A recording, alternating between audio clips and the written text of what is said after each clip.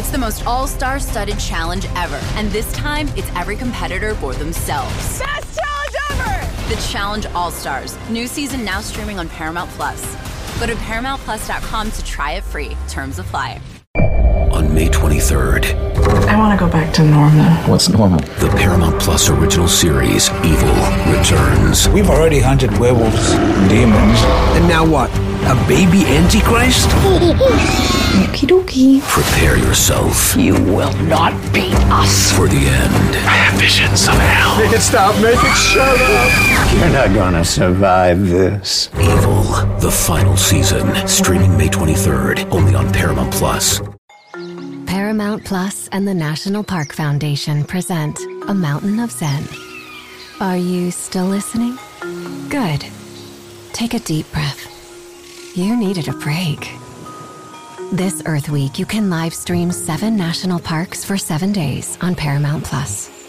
So, yes, you can literally stream a stream.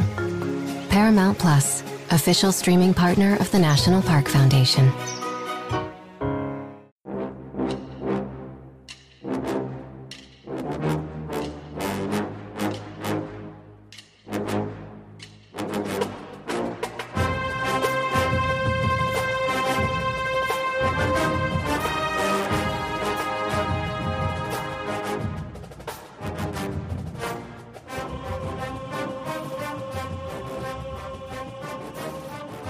Hello, Buckeye fans, and welcome to another episode of the Bucknuts Happy Hour. I'm Patrick Murphy with Bucknuts and 24/7 Sports, and Ryan Day said on National Signing Day during his press conference that he was going to need a beer after the day that the Buckeyes had, some stressful moments. So I'm going to enjoy a cold beer here. I think it's fitting. It's called Boom with an exclamation point. Tasty. I think that's a perfect beer coming out of signing day there. We've got a big show. We're going to talk signing day. We're going to talk Ryan Day's press conference, which went rather long on Wednesday. We'll talk about the transfer portal, and then we'll dig into some of the things we're looking forward to, what we're expecting from the Cotton Bowl. And since it's a big show, we've got 2 guests today, and guess you will know, Steve Hellwagon, Dave Biddle, my guys at Bucknuts and 24/7 Sports. Dave, I see you got the memo on the Crew Championship memorabilia that you're wearing, your new Crew MLS Cup hoodie there. So yeah, buddy. We'll have to get something for Steve. Yes, by all means, and Kevin Noon too, our friend. Yeah, he loves soccer. So yeah, get him some orange slices. He'll be happy. He's a big soccer fan. Emphasis on big. So yeah. There you go. All right. Well, let's not bore people with the soccer talk. Let's get into Buckeyes and signing day. That was one of the stranger press conferences I've ever been to because it started off in a very, I don't know if I would say negative tone, but it was certainly not upbeat at the beginning when it looked like the Buckeyes were going to lose Edric Houston. There was still questions about Jeremiah Smith, 2 5-star prospects. And then literally during the press conference, Ryan Day gets news that Jeremiah Smith has committed. They think Mark Pantoni walked in and gave him a thumbs up, and Dave faked almost a collapse at the podium. Then he had to leave and go get on the phone, and it turned out he was on the phone. We found out later with Edric Houston, who did end up signing with the Buckeyes as well. Dave, I'll start with you. Just what did you make of kind of how the tenor of that press conference changed as it became clear that the Buckeyes were going to land 2 of the guys that were a bit of a question mark heading into the morning? Yeah, that has to be the most wild press conference I've ever covered at Ohio State. I was trying to think. There's been some others. There's been Gordon Gee. Like I just hope he doesn't fire me. I mean, there's been like many, but that was just crazy. And you're right. It wasn't crazy because it was just bad. It just had a lot of twists and turns. I've never seen. Maybe I'm missing something. There's been press conferences I've covered with Jim Tressel on signing day, Urban Meyer, and even Ryan Day the last few years. Well, they'll talk about. They can't say the name, but there's a few guys that haven't made their decision yet. And, there's stuff like that. But I've never seen an Ohio State coach react in real time to landing a player. And that would be Jeremiah Smith. And then we knew the Edric Houston stuff too, when he had to leave the room to take the call, presumably from Edric Houston or someone close to him. Then he came back in the room, literally skipping. So you're right. It went from a, very, downtrodden mood to a very upbeat mood. within the same press conference, and it was like a hockey game. There was 2 intermissions, yeah, 2 intermissions. So that was another thing that was thrown in there. You had Gene Smith in the back, and he was holding court during one of the intermissions. Mark Pantoni was there chilling in the back. It's too bad we didn't get a chance to talk with him, but it definitely ranks up there with I think it's number 1 on my list as far as craziest press conferences at Ohio State that I've covered.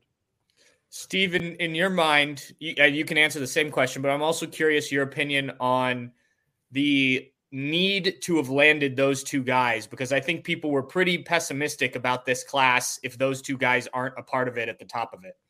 Yeah, I agree 100% with that premise. I mean, you're talking about a class that now it's down to number 4 in the composite. And again, I've never been somebody who's worried too much about, class rankings because, excuse me, how do you compare Ohio State with 20 signees to Georgia, Alabama, and whoever else is in front of them, maybe Oregon, are getting 25, 27, 28 signees. I can tell you this, looking at 5 stars, Ohio State's got 5 of them, and nobody else has 5 of them. And they would have had 6, but Jeremiah McClellan jumped off the train, right before the station and ended up signing with Oregon instead. So it was really critical that they held on to those 2 guys. And you look at both situations. I mean, Jeremiah Smith had been committed since last December, a year, and he and Brian Hartline had this kinship, and he saw himself as the next Marvin Harrison Jr., who was going to come in and change the game and in 3 years jump off and be in the NFL. I mean, he's the number 1 overall player in the country from Hollywood, Florida, Madonna, Chaminade High School. Madonna. Yeah. So this is a guy that theoretically is going to be in the 2 deep, if not start next year at wide receiver for Ohio State. And that's critical. I mean, you lose Harrison, could lose Abuka. You did lose Fleming. You're going to have Carnell Tate and Brandon Innes, obviously, but the more the merrier, certainly. And then the other one, Edric Houston. My goodness. Dave, you put the question to Coach Day about the defensive and offensive line recruiting and Larry Johnson's status. And, had they not held on to Edric Houston, it's pretty bad. I mean, you talk about Eric Mensah, a guy ranked in the 600s or 700s nationally, would have been the only signee on the defensive line, the only one. And he's probably going to equate more as a tackle. He's 290 pounds. Here's Edric Houston, 260-pound, national top 50 player, like 30 in the country, something like that overall. And so it was critical. I think that Alabama, Steve Wiltfong had crystal balled Edric Houston to Alabama on Tuesday night. And obviously things changed after that. I don't know if Ohio State increased its offer or whatever happened. We don't know. But that changed him. And then Smith, he signed at a press conference and was live on the internet. And then it took about 7 or 8 hours for him to actually send the national letter of intent. And I think it was almost 10 p.m. when I was getting ready to go to bed. I saw the tweet from Ohio State that, he's in the class finally. So I called it the National Signing Day from Hell. And I'm sticking with it. That was for 29 years of doing this full time. Craziest National Signing Day I've ever attended. And I want one last thing, though I didn't bring this out yesterday, but Jeremiah Smith, signing at a press conference, telling the world he's going to Ohio State, and then for 10 hours holding Buckeye Nation hostage before he sends it in. This reminded me 25 years ago, there was a running back by the name of Darrell Price from Los Angeles, and they got him committed. He signed at his ceremony. They went to the drugstore to fax the letter of intent into Ohio State, and they left the drugstore and they got a phone call from Ohio State saying it didn't go through. He and his mom took that as a sign that Ohio State wasn't where he was supposed to go, and instead he went back and signed with UCLA and ended up going to UCLA. So that's what I was having flashbacks was the fax machine at the drugstore in Hollywood, Florida wasn't working properly or something. I don't know. What happened, Steve? Remind me what happened with Niall Diggs. I was in college when that happened. I'm going way back. There was something weird that happened with Niall Diggs, a linebacker from California, where he was going to go to, I think, USC. Yes. And then something happened. Like they did something weird that pissed him off. So he then came to Ohio State at the last second and surprised everybody. I think that I don't know if this is when Pete Carroll got there or something happened, because this would have been earlier than that. This would have been like 96. 96. Right. And maybe they fired the linebackers coach, the guy that he was going to play for right after signing day. Maybe whoever was the coach, might have been Hackett was the coach at that time. Yeah. I think that there was a change. And Niall Diggs' sister, who may or may not have been his guardian at the time, stormed into the USC Heritage Hall football office and said, I want that letter back. And got the letter back from them, said, if you don't, I'm going to create a big stink. And they didn't want that because he was from Dorsey High School, which was one of the top talent-producing high schools in LA, and they didn't want to mess up their conduit at Dorsey by screwing over Niall Diggs, who was a pretty big-time player. And then Ohio State was next in line for him. And so, it was crazy. And then something beyond that, didn't she end up getting married to Gary Berry's uncle or brother or something? It was crazy. They end up related somehow out of all this. I have to go back in my mind and figure out what it was, but it was nuts. Sorry to put you on the spot like that. I just remember. No, that was another one. But really that one was Niall. Yeah, I just remember there was something really interesting with Niall, which is a great name, by the way. Niall. Those guys were from LA around the same time, Darrell Price and Niall Diggs. Yeah, and Diggs was a heck of a linebacker at Ohio State. He was 3 and done. Hey, and then we had people invoking the name of another LA guy yesterday, Kenyon Rambo, about is this another? I don't know why they brought him up in relation to Jeremiah Smith, other than the great Kenyon Rambo story was he told our friend Jason Lloyd one time, Jace, they knew I was going to be late for shit when they voted me captain. He campaigned hard to be captain that year, I remember Kenyon Rambo going out of his way. They knew I was going to be late to shit when they voted me captain. That was Cooper's and you last wonder year. Why you couldn't win with these people. Cooper, just everything went. I mean, that year you had Kenyon Rambo as one of your captains. Reggie Germany had a 0.0 GPA. Cooper just was going down in flames, baby. People today are pissed that they didn't get the third defensive lineman or the fifth offensive lineman. It's like FFS. Go back to the 80s and 90s and live through what we lived through and come back and see me. 11-1 with an occasional loss to Michigan ain't so damn bad. Jesus God.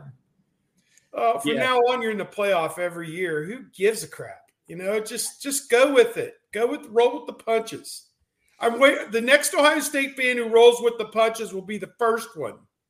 Jesus. Okay. These are stories you don't get on many other podcasts, I don't think, because you don't have guys like Steve and Dave who have been doing it as long as they have. We had a couple questions here relating to the same thing. Airbuck asked, are we really using fax machines? No way. And Aaron Powers, why do they still use fax machines for letters of intent? Is there a specific reason?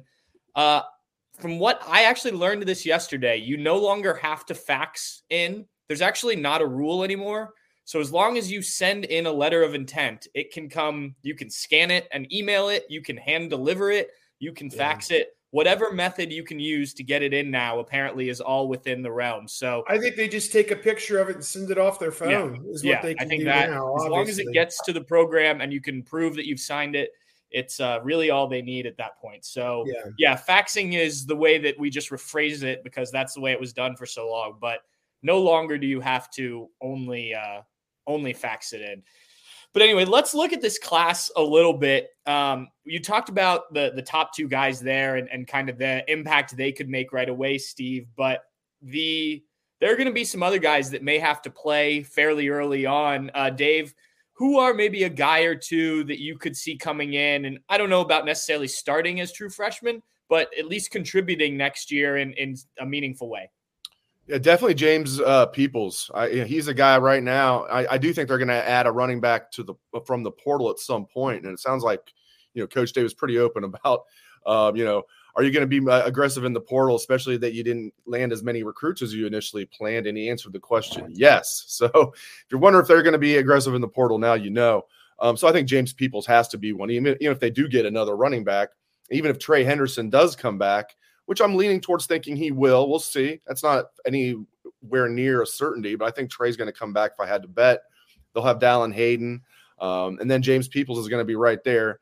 And I really like the fact that he's played against top competition in Texas and looked good doing it. You pop on his highlight film, and I know it's highlight film, but still against top competition, he looks really good. And running back's one of those positions where, as we all know, you can come in and play right away at running back. There's just certain spots where it's like you can come in and play right away. Wide receiver. Now, Ohio State's pretty advanced with what Brian Hartline does, but so you can come in and play right away at wide receiver. So we're going to see Jeremiah Smith come in and play. And there's, you could say Aaron Nolan's in the mix. I guess I've heard people say you can't rule that out. Now here, if he's, I'm not opposed to starting a true freshman if he's the best guy. I just think if I had to bet, it's probably unlikely he's going to beat up both Devin Brown and Lincoln Keenholz. But, there's going to be a few, but the one that comes to mind immediately, Patrick, would be James Peoples, because A, I just think he's a good running back. B, true freshman can play right away at running back. And C, there is a need there. So you add it all up. I think James Peoples, if he's healthy, is going to play a decent amount as a true freshman. I think we're going to have a better idea about the quarterback position after the Cotton Bowl with Devin Brown going against a quality Missouri national. I don't know what their ranking is, but the team is a top 10 team. Yeah, so 9. I presume 9. Yep. Yeah. So I think you're going to have a better idea if Devin Brown can be that guy. It's rare that a freshman would come in and start. Arch Leister may be the only one in my recollection. Braxton. As a you mean the first start the first game as a true freshman. Pryor and Braxton both got in there in the second, third, fourth game, whatever, and finished the season. Kyle McCord started a game as a true freshman. Just throwing that out there. Yes, he did. Yeah, I see what Steve means to open the season as a starting quarterback. To go, to start the season and be a starter the whole year. Right. As I go down the list of guys, everybody talks about Jeremiah Smith, and they lost out on Jeremiah McClellan, but Mylan Graham from Indiana is as good as anybody in the country at wide receiver. So he's going to come in and push for a 2-deep spot, just the same as Jeremiah Smith will. Ian Moore, offensive lineman from Indiana, is going to come in and push for a 2-deep spot, just like Montgomery did this past year. I envision that. Devontae Armstrong, I think, are guys that are down the line guys who could start years 3, 4, and 5 in the program, perhaps maybe redshirt next season, continue their development and figure out, obviously, one of them is a tackle for certain. The other one, who played left guard this past season, could be either a tackle or a guard at the college level, depending on how his body fills out. But I met them at the camp. They are bright kids. Yeah. They're hard workers. They're great athletes. I mean, Mark Porter loves these guys, and Mark doesn't miss on this very often. And winners. I mean, whatever their record was the last 2 years, like 30-1, something like that. They were starters for 2 championship teams and backups as sophomores on the 3rd championship team. So those guys know what it takes to win. And then Mark and I, on our story that we did with the experts, the 2 guys that I think are just huge are the lockdown corners, Aaron Scott and Bryce West. Mark says he remembers when Aaron Scott was 6 feet tall, and then he was 6'1", and then he was 6'2", and he said, Steve, I think he played this year at 6'3". And if you have a 6'3" corner, that's almost unheard of. With great length, they aren't completing any passes over him or in his vicinity. So when you have lockdown corners like he and Bryce West could potentially be for this program for at least 3 years, that helps you so much defensively. You could do so many more things with your coverages, your blitz package, and everything else. So to me, those 2 guys, I mean, I know they've got Jermaine Matthews in the program. Igbinosun will be back this year as a starter, and Jordan Hancock, I would figure, is going to come back. So your top three corners, I mean, Burke is obviously your top, and I'm putting him like 60, 70% out the door for the NFL after this game. But I would think, those two guys are going to get some run as true freshmen. And certainly the following year when there's no Hancock, no Edmondson, potentially they're going to be, pushing Matthews to start. So they could be both 2-year starters, 3-year starters. So there's a lot to like here. I know it was clunky in spots. Yes, there are some open holes still out there, but at the same time, we say linebacker. Well, they got 8 linebackers. I mean, how many more linebackers do you need? I mean, I don't know. They got 17 defensive linemen. If you can't find 4 of them out of 17 guys to play, you got like 15, 16 offensive linemen. If you can't find 5 of them that can play, then you got a problem with your development and not with your recruiting. Yeah, you mentioned the corners. I think that was kind of where I was going to go, other than the few guys Dave mentioned, just because we've seen freshman corners play. I mean, going back to Denzel Burke starting, now that was a unique situation, but even some of the guys that have had to play just because of injuries and whatnot and played well. You mentioned you mentioned Jermaine Matthews, excuse me. But there's been a few of the young guys that have had to step in over the last 2 seasons. So with as good as Aaron Scott and Bryce West are advertised as, it would surprise me if they don't at least get some meaningful snaps during their freshman season. Jeremiah Smith, I think everyone's really excited about, but we've kind of seen, I don't want to call it drama, because the kid is entitled to take visits wherever he wants until he's signed. And the signing extension that we talked about last night, I think that had more to do with kind of getting everything taken care of, maybe some NIL stuff as well, than it did he wasn't going to sign, though I do think it was close with Miami based on what he said. Dave, they've done a really good job, even when they've brought in these really, really good receivers, that they haven't had the diva type. And I'm not saying I'm labeling Jeremiah Smith that. I've never talked to the kid, and I don't want that out there that I'm labeling as that. But obviously there's been some bumps in the road in this recruitment. What do you think happens when he gets on campus, and how do you think Ohio State handles, he's the number 1 recruit in the country, right? And sometimes, and I'm not saying this is the case with him, but sometimes that comes with a little bit more, handling. How do you feel like he will fit into the culture in that receiver room that Brian Hartline's built? I caught the vast majority of what you said there, but you cut out just a little bit. You said that that Jeremiah Smith is a diva? No, come on, Patrick. No. Kidding. No, I think with stuff like that, I became immune to it a long time ago. And if anything, it was good for business, right? They have this metric that I love and Steve loves and Dan Rubin loves called sessions, where they measure how many times people come back to your website, where our sessions must have been just rocking yesterday. So Jeff Sessions. Yeah, there you go. Ramon Jeff Sessions. Yeah, man, I don't mind these kids. They have it's like a lot like Aaron Scott, even though there was no drama toward the end with him. Aaron Scott had a lot of fun with the process with the Michigan, Ohio State stuff. And I don't think it was just having fun. I think he actually really liked what he was hearing from Michigan. And he actually was torn. His dad's a big Ohio State fan. He's right down the road from me here, about a half hour down the road. I live in Hilliard. He's from Springfield. So I don't mind these kids having fun is my point. He ended up, he probably needed to get some things situated. And maybe it wasn't even him. Maybe it was people close to him saying, don't sign until you know for sure this is what you're getting.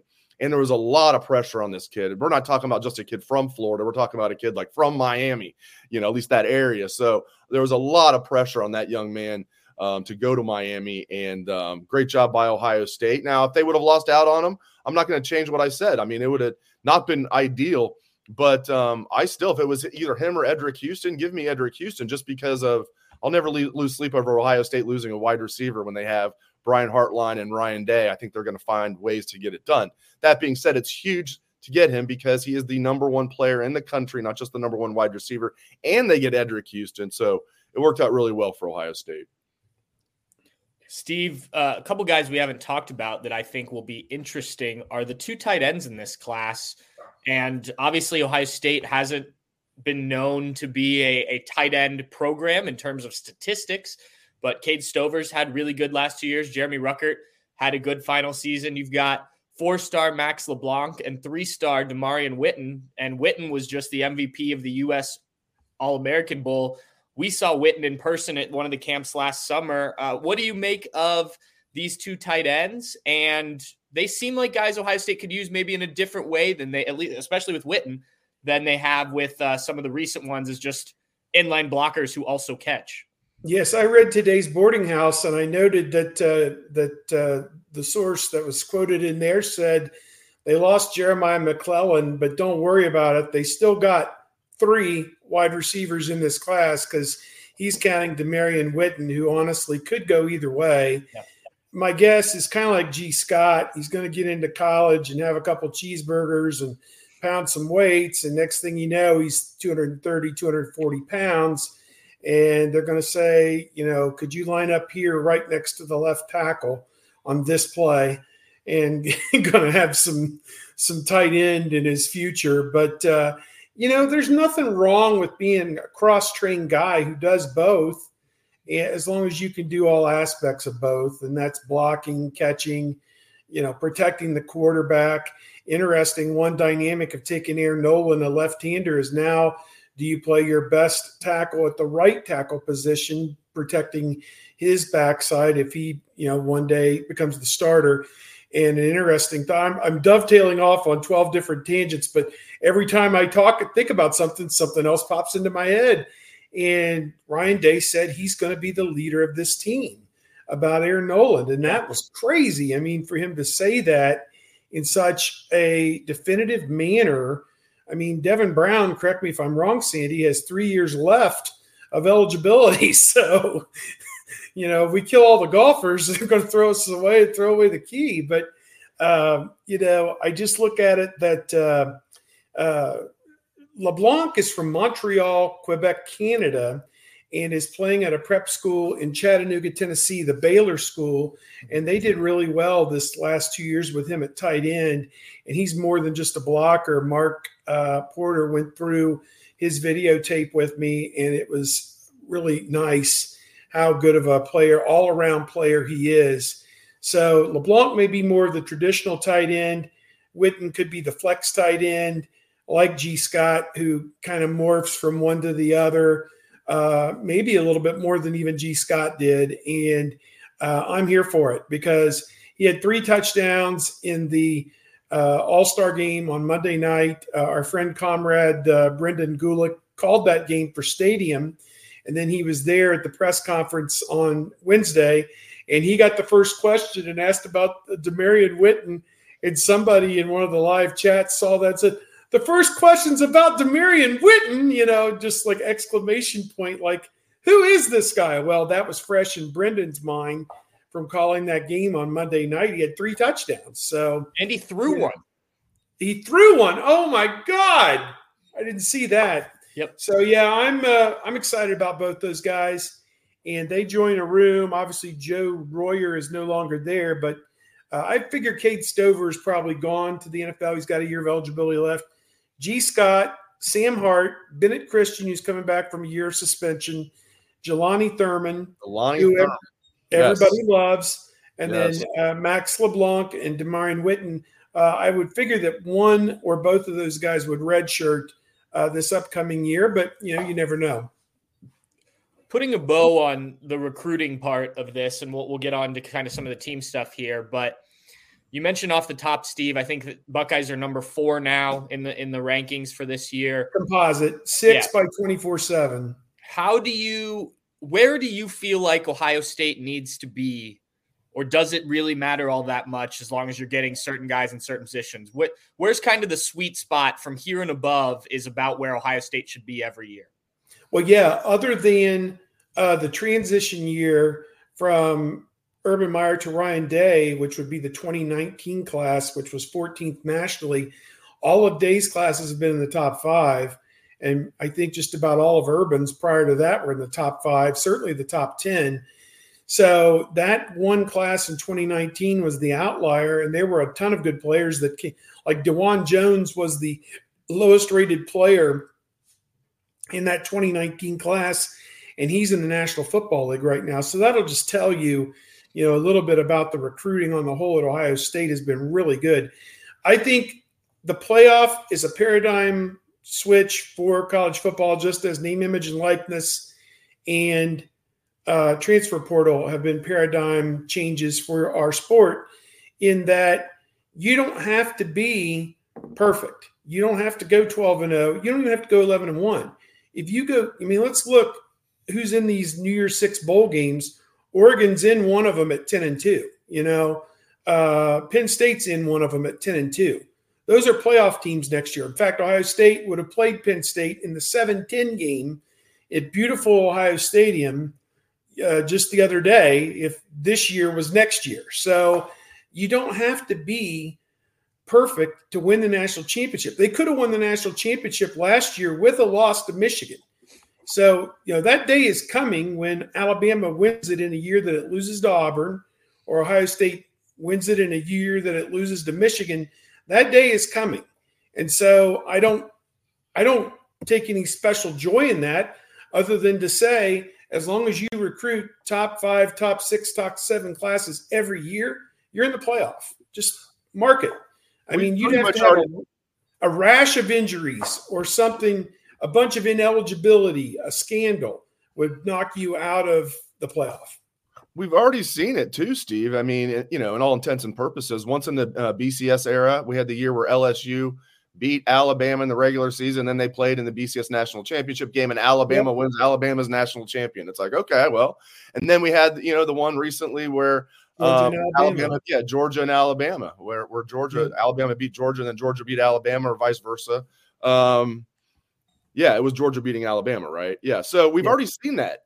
And that, you're right. That's going to be enhanced now with the 12-team playoff. We're going to see it's not going to be quite have an NCAA tournament feel, but now you're going to have the 1 seeds, basically the teams that would have been 1 through 4. Then you're going to have like the 2 seeds, 5 through 8, and then the 3 seeds, 9 through 12. And heck, if you're a hot team and you're one of those 9 through 12 teams and you're hot at the right time and you're healthy, you could win the national championship. Yep. Here's a hot take. No one regular season game is going to be the end all be all. No one game is going to put you in, and no one game is going to put you out. And that sucks for everybody who bases their entire existence on that one game in late November. But I'm here to tell you that one game isn't going to end your chances of doing something really big later on if you get hot. So that's just the fact of it. We're going into a different time, in a different age, and I think there's going to be more parity. As much as we talk about having a top 5 class guarantees you automatically, I think outside those teams that are consistent top 5, Alabama, Georgia, Ohio State, and then Oregon, Clemson are kind of, flirting around in that ether. I think that there's going to be tremendous upheaval after the top 5. I think you can go from 40 to the top 10 one year, and you can go from Penn State can go from the top 10 down to 40 pretty easily with the parity that's going to hit the sport, I think, with transfer portal and NIL buying of players. Yeah. Look, Ohio State, I think, would have missed the 12-team playoff once since 2004, and that was the Luke Fickell year. Yeah. So, hey, I dropped this one on Noonan, the guys there on the other show. I said, Fickell year is our euphemism for what the SEC hardcores at Alabama, Georgia, LSU say when Ohio State beats Arkansas and Missouri in a bowl game. That's not real SEC. It's SEC, but it's not real SEC. And same with Texas and Oklahoma until they earn their stripes. If next year Ohio State beats Texas or Oklahoma, or Michigan beats Texas in the regular season next year, that's not real SEC. They're not SEC yet. They're not SEC. We'll let you know when we consider them to be SEC. Fickell year was not Ohio State. Fickell year was not Ohio State. They're rushing the frat. They have not gone through Hell Week yet. They're not official members of the frat yet. That's not SEC. Real quick, I want to touch on the transfer portal. Dave, you have a story that's on the front page of Bucknuts right now about Ryan Day talking about transfer portal. Quickly from each of you, we'll start with Dave. Where are you going if you're Ohio State? Where are you pushing for in the transfer portal? First of all, I think you need to have an NFL draft viewpoint on this, best available. Even if there's a player at a position where it's not a priority, if whoever you think is better than who you have, take him. So best player available has got to be at every position. Scour it, and I know they are. Mark Pantoni leaves no stone unturned when it comes to recruiting and the portal. So that I would start with that, and then but you have to target certain positions. There's no doubt about it. And I think they need to cast somewhat of a wide net. You can't just you can't use the sniper approach. I don't know if you have to go machine gun approach, maybe somewhere in between, where if you miss out on a guy, even if you're confident you're going to get him, you do have a suitable backup plan. But certainly offensive tackle. I would love to see them land a plug and play starting offensive tackle. I thought Josh Simmons was solid. So then you'd have Simmons and the transfer at tackle, move Josh Fryer inside to guard. Boom. There you go. And other guys will be competing. Guys like Tegra, are on the way up. Luke Montgomery, guys like that. But I'd like to see them get one standout offensive lineman, then maybe somebody for depth, although I don't think that's necessary. Give me a starting offensive lineman. Give me a running back. They're going to need a running back either to be the guy if Travion leaves, or at least compete with Dallin to be the guy and James Peoples, or at the very least add depth. They can't go in the next season with only 3 scholarship running backs. Can't do it. Can't do it even if you love all 3 of them. Can't do it because of injuries at that position. So they're going to get a running back in the portal. I imagine they'll get a tight end, although I'm not for sure on that. I would bet they're going to get a tight end.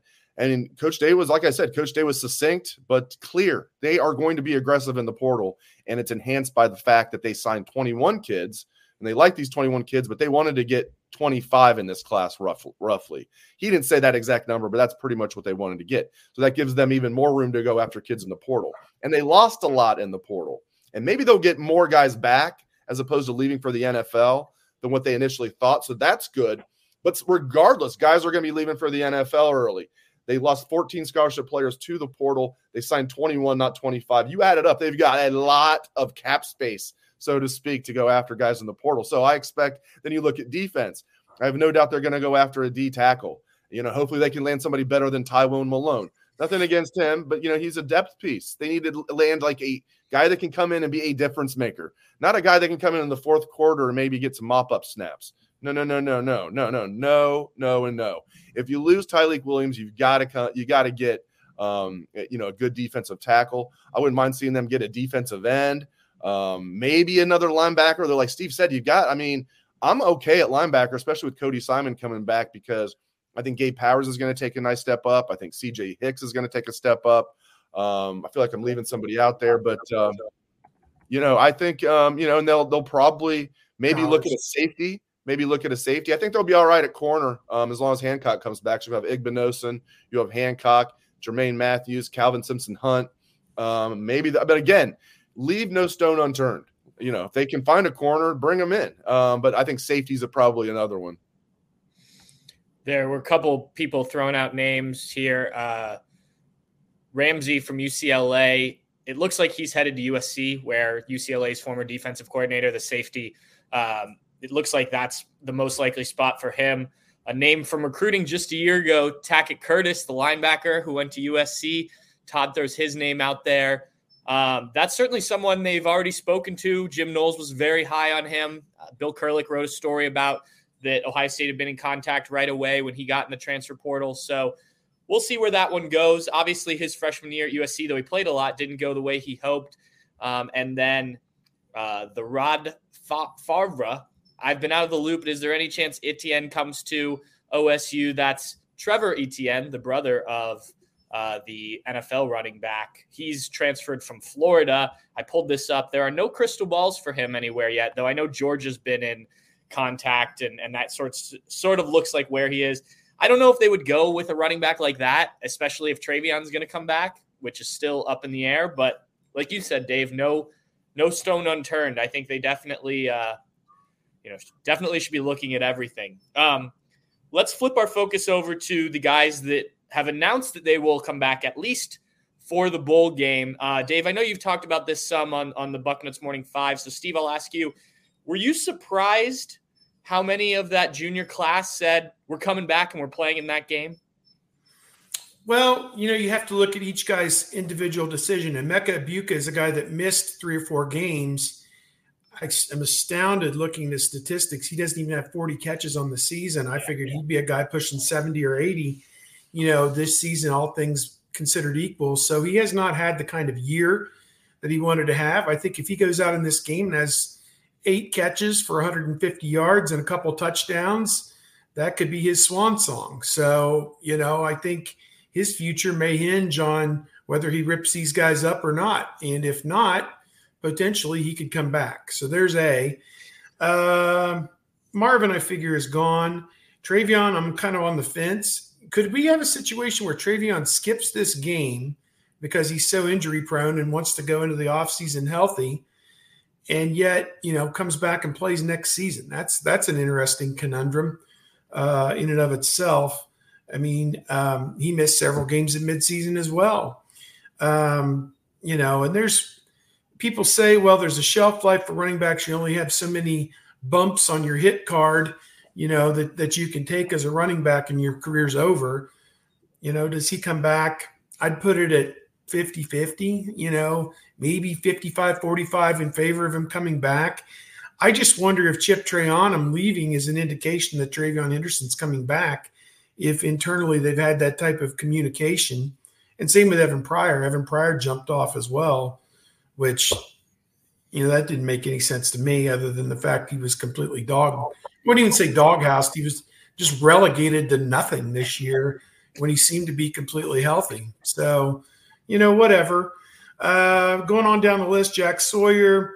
I got to tell you, I've got sources who are telling me he's coming back. So I think he's leaning 90-10 to come back at this point.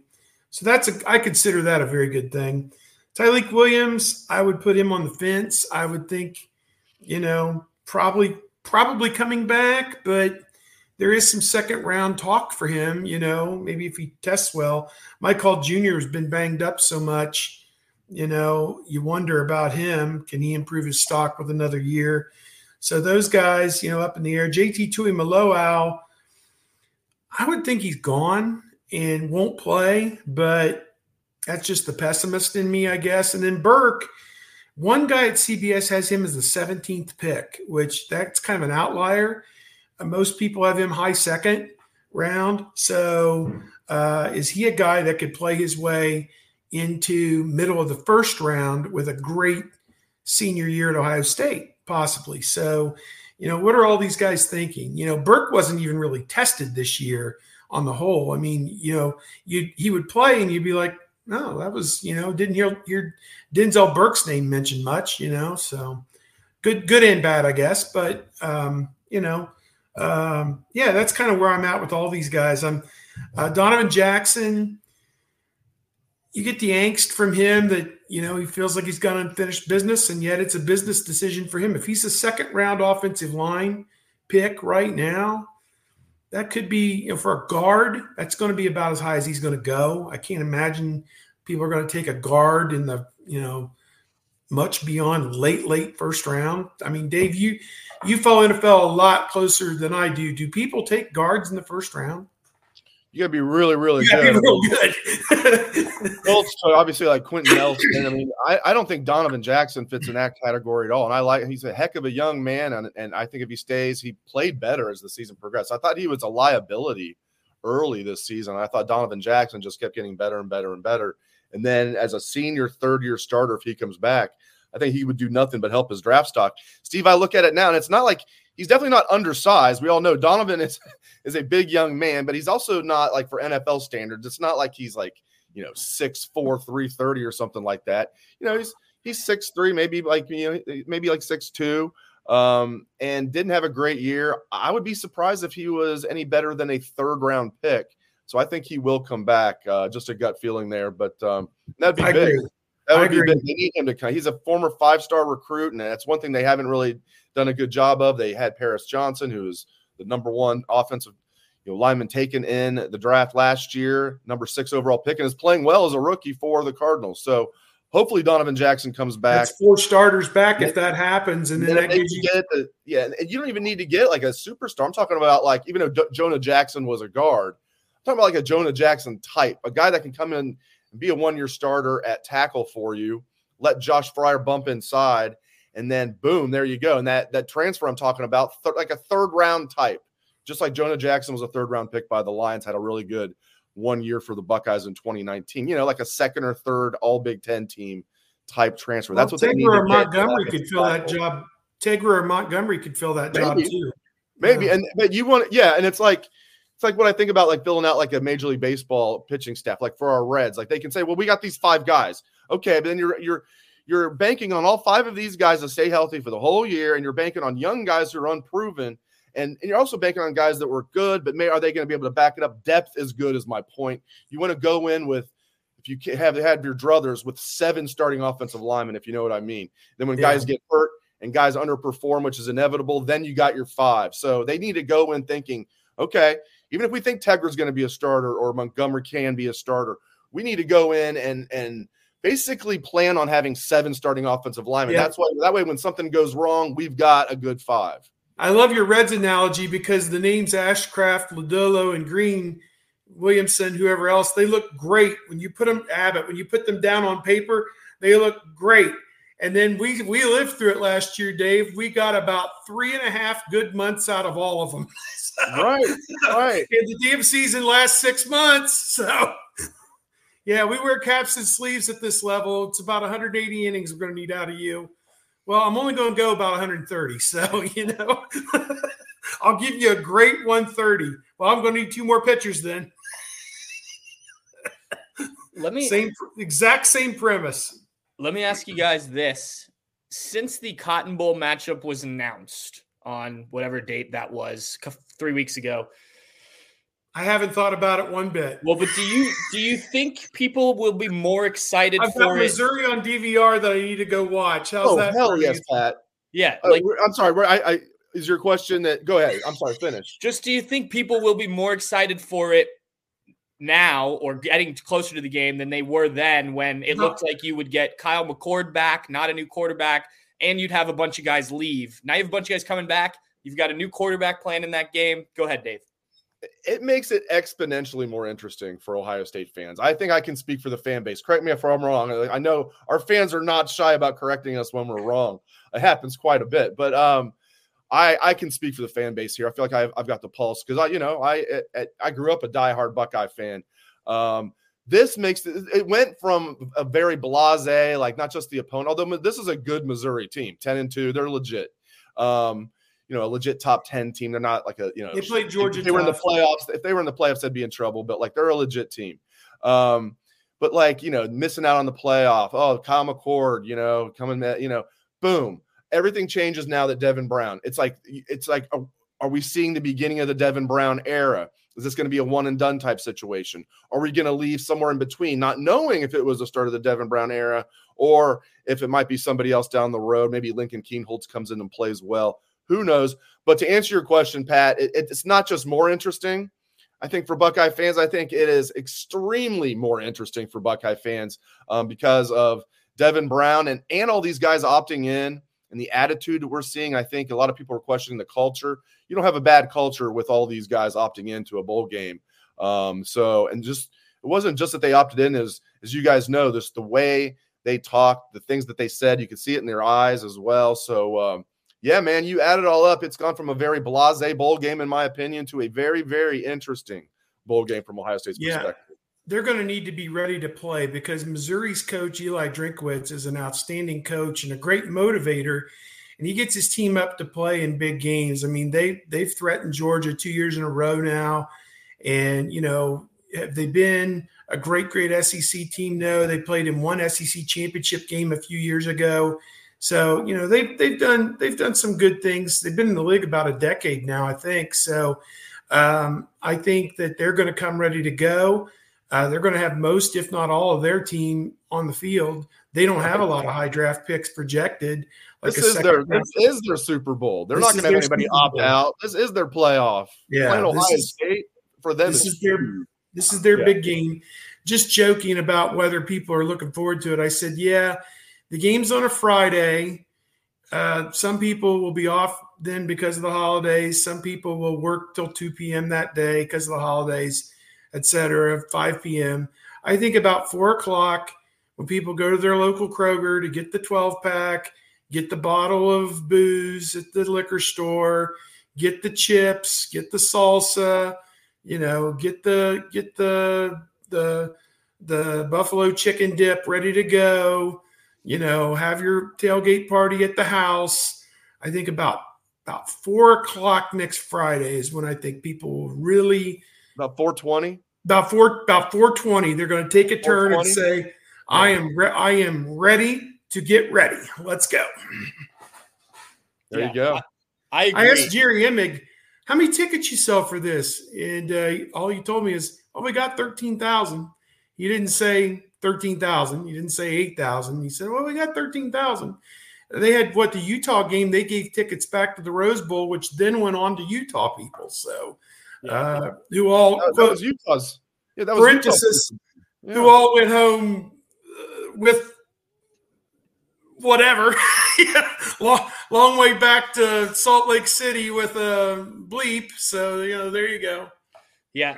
There was a thread on our board the other day about somebody who's going down or lives in Dallas or is going to the game in Dallas and asked about other people coming. And I imagine it will, by the time kickoff happens, there will be a ton of Buckeye fans there. Even if there was disinterest, Ohio State doesn't go to Dallas all that often. There are plenty of Buckeye fans in that area of the country that don't get to see them up close. So even if the diehards are like, I'm out on this game, and I agree with you guys, I don't think they will be. I do think that there will be a significant interest come kickoff for this game. Yeah, I'm just looking on what the weather's supposed to be like in Dallas next week. Because when we were there for the Oregon game, it was like 40 degrees. I don't remember the USC game, but it was nice. It rained a lot, but it was not. It was warm. Yes, Steve, you and I went and checked out Dealey Plaza, which was really cool. Yes. I mean, cool isn't the, I mean, I'm a JFK assassination, I don't know, buff. I've always been very, very, very interested in it. I'll put it that way. I guess I know a lot of information about it. I guess I kind of am a buff, and it was really cool being there, Dealey Plaza, and I already knew people was like, you're going to be surprised at how small it is. Even knowing that, I was like, damn, this is like pretty small area. But yeah, we've had good weather the last couple times. Yeah, the highs are in the mid-50s. Highs are in the mid-50s, and the lows are in the mid-30s. So that's good weather. Got some friends who are going to take their golf clubs. I was like, well, we have interview sessions right in the middle of the day, the 2 days that I'm going to be there. And it's like, I can't get away to go play golf. So, yeah, bummer. Steve, our big golf aficionado here. Well, we lost Dave, but we're about to wrap up anyway. Steve, thank you for jumping on. I know you said you had about 40 minutes, and we're 51 minutes in. Oh, Dave's back. So thanks, Dave. You too. Thank you for hopping out of the shower to jump on here. I appreciate it. Look, I figured we had a big day yesterday. We needed all three of us. We try and do it sometimes on the BM5. It doesn't always work. Today works. So thank you, guys. Hey, Ohio State versus New Orleans tonight. The last time Ohio State will play a team that's outside the Power Five. The rest, they play West Virginia, then all Big Ten after that. And after this game, they're going to take 2 or 3 days off for the holiday. Everybody will go home, come back next week, get ready to play West Virginia. And the grind will begin for this team. I think they're going to be 10-2 after tonight. They're a 23-point favorite. And this team lost by 33 points at Minnesota. New Orleans did. So it's on BTN Plus, so not many people will get to see it. You guys will love this. I popped myself with the preview today. I wrote, fans living in Central Ohio may attend this game. So, if you want, you can get a $5 ticket probably and go down there to Value City Arena tonight and see the lads in action. And, that was a fun win for them over UCLA last Saturday down in Atlanta. And glad I was able to be there for that for our company, CBS Sports Classic. And, last tune-up tonight before the bullets fly for real next week. Before we reach the dreaded January. No, let's don't do that now. Look, if they start winning in January, we can. Fact of life, I know. All right, Steve, thanks again. Dave, thanks for supporting your 2023 MLS Cup Champions Columbus Crew on the Bucknuts Happy Hour. I will talk to both of you soon, and I'll let you guys go, and then I'll wrap it up. So thanks again, guys. All right, take care. All right, thanks again to both of them. My guys, at Bucknuts and 24/7 Sports with me, Dave Biddle and Steve Hellwagon. Appreciate them. Both very busy this time of year with the coverage of everything we've got going on. Plus, it's the holidays coming up. And speaking of the holidays, next week, busy week with Christmas on Monday, New Year's coming up after that. We will be down in Dallas, so we will be we'll do another one of these before the Cotton Bowl, probably Wednesday, Thursday, I'm guessing. Once we get down there, get the lay of the land, figure that out, we'll certainly let you know on the Bucknuts message board. I also usually put it out on social media, so stay tuned to that.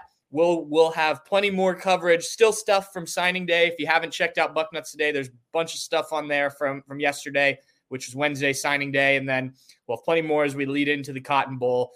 As Dave and Steve both said, I think it's more interesting than people initially thought. I'm looking forward to it. So thanks for tuning in, Buckeye fans, and we will talk to you once we're down in Dallas. Cheers.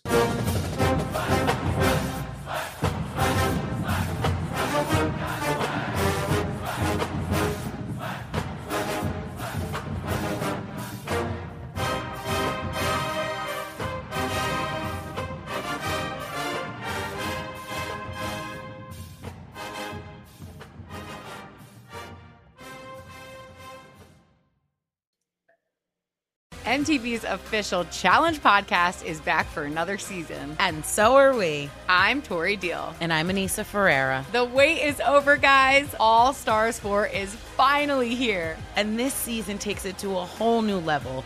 Old school legends, modern power players, and ex-lovers are all competing in Cape Town, South Africa for the prize of $300,000. And we're going to be right here along with you fans, covering every episode on the podcast. Listen to MTV's official Challenge podcast wherever you get your podcasts.